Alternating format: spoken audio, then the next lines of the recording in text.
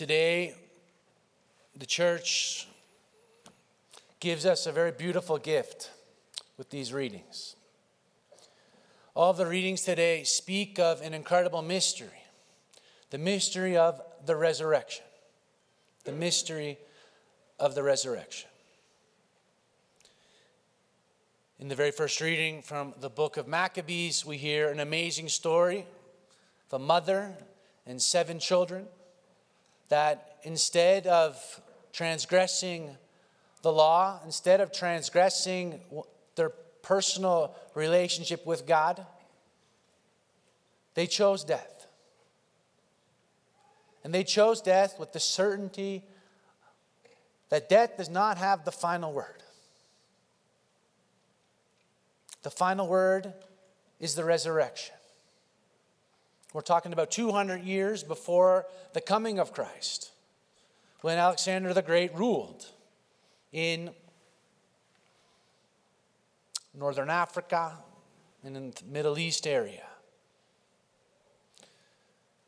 The time when the Greeks conquered that area, and they really defaced the Jewish religion and persecuted the Jews. This belief in the resurrection was not a very common belief among the Jews.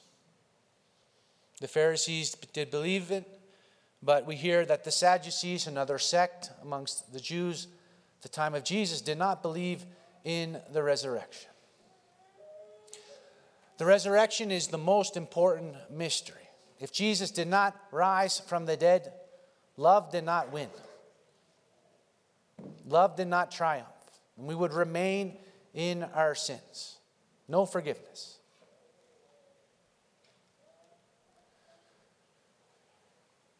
Our Lord Jesus Christ did rise from the dead. And He wants us to experience in our lives, each and every day, small glimpses of the resurrection. For me personally, the most beautiful experience of this happens normally in the confessional. When I go myself, when I do recognize my own sins, my inability to love God and my neighbor, my friends, my family, and God lavishly welcomes me back, pours out upon me His mercy. And the death that I experience for my inability to love, my inability to be faithful, is overcome by God's faithfulness in my life. And then I see it when I'm in the confessional. God continuously pouring out mercy upon His church, welcoming His people back. Our homes, dear friends, need to be schools and places of the resurrection as well. Oftentimes, there's a little bit of arguing or complaining in marriages and family life. I know firsthand from my own family, and occasionally, some of my friends tell me about their marital difficulties or difficulties with their families. It's normal. There's no such thing as a perfect marriage, a perfect husband, or a perfect wife, perfect kids. We all sin. And God wants to use us as an instrument of His love and of His mercy. To be able to forgive, one needs first to recognize one's need for forgiveness. We need to enter into God's mercy. We need to experience firsthand in the flesh. And gradually our hearts are changed. It takes about a lifetime to change one's heart. But this is the most beautiful adventure and what our hearts are made for. To continuously experience over and over again that love has triumphed. I think of kids who maybe do something bad, who misbehave, and their parents forgive them. Husbands who forgive their wives, wives who forgive their husbands. And this is the great gift of God's living presence in the world. I live with the other priests, as you know, Sometimes we don't see everything the same way. Sometimes we have difficulties making decisions, or we all have our personal hang-ups and sins, just like each and every one of us. And there's little stumbling blocks in our relationships. But the most amazing thing is to let God into this stumbling block, or to see God at work in front of these stumbling blocks. How God desires to touch these stumbling blocks, these moments of maybe a little bit of scandal. And He brings healing there. I could not live without my brother priests. God uses them each and every day as a vehicle to soften and change my heart. And God wants to do this in your marriages and in your families. Wants to change your heart. The Christian life is the life of conversion, of death and resurrection. We always must remember that after death, there's resurrection, there's new life. And by experiencing this day after day, or week after week, when we go to the confessional, our personal belief in the resurrection is strengthened. We grow in amazing certainty that God's going to overcome whatever difficulty if we live it before Him. Tonight we're going to celebrate the Feast of St. Charles in the parish. The little dinner, I'm going to give a witness. I can't wait. I served in Colombia about 5.5 years. And for me, it's one of the most beautiful chapters in my life. Not for my heroic effort to learn Spanish. I still speak with a funny accent. When I do talk to my friends over the phone and on Zoom, sometimes they still tease me. But throughout these 5 years, God has been incredibly faithful to my life. Has really strengthened my conviction in the victory of love and mercy over all of my infidelities, over all of my inability to love and serve God in my vocation. He has really taught me the truth and beauty about the priesthood, about being a man, allowing my life to be defined by God and not by my effort to do and accomplish great things. When we first arrived at the parish, the first thing we did was kind of interesting. The religious community that was there before us, they kind of hid the confessionals. No confessionals in the parish. They were in a little storage area.